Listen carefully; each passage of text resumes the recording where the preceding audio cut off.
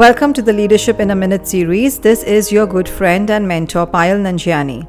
And today's leadership word is sent to me by Khushi from India. Now, she wants me to talk about the word blame.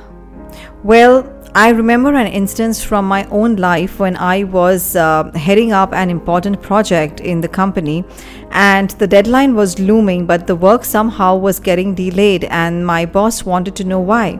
So my team and we were asked to explain ourselves, and before we all knew it, the blame game had begun in front of my boss. And the discussion just went round in circles and circles, trying to figure out who was at fault and why. Well, that day I realized how we were wasting time pointing fingers rather than looking for solutions.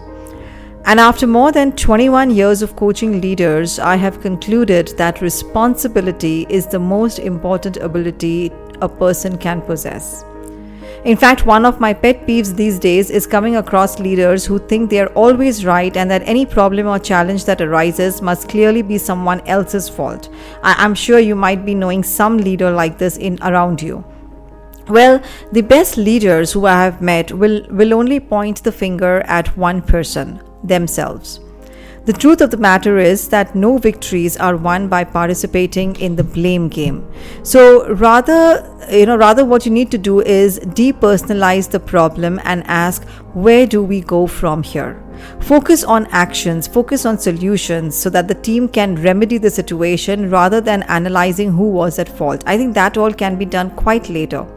In fact, I think it was Truett Cathy, the founder of Chick-fil-A, who often said that, she says that if it's to be, it's up to me. And I think that's a beautiful phrase to live by in the leadership world.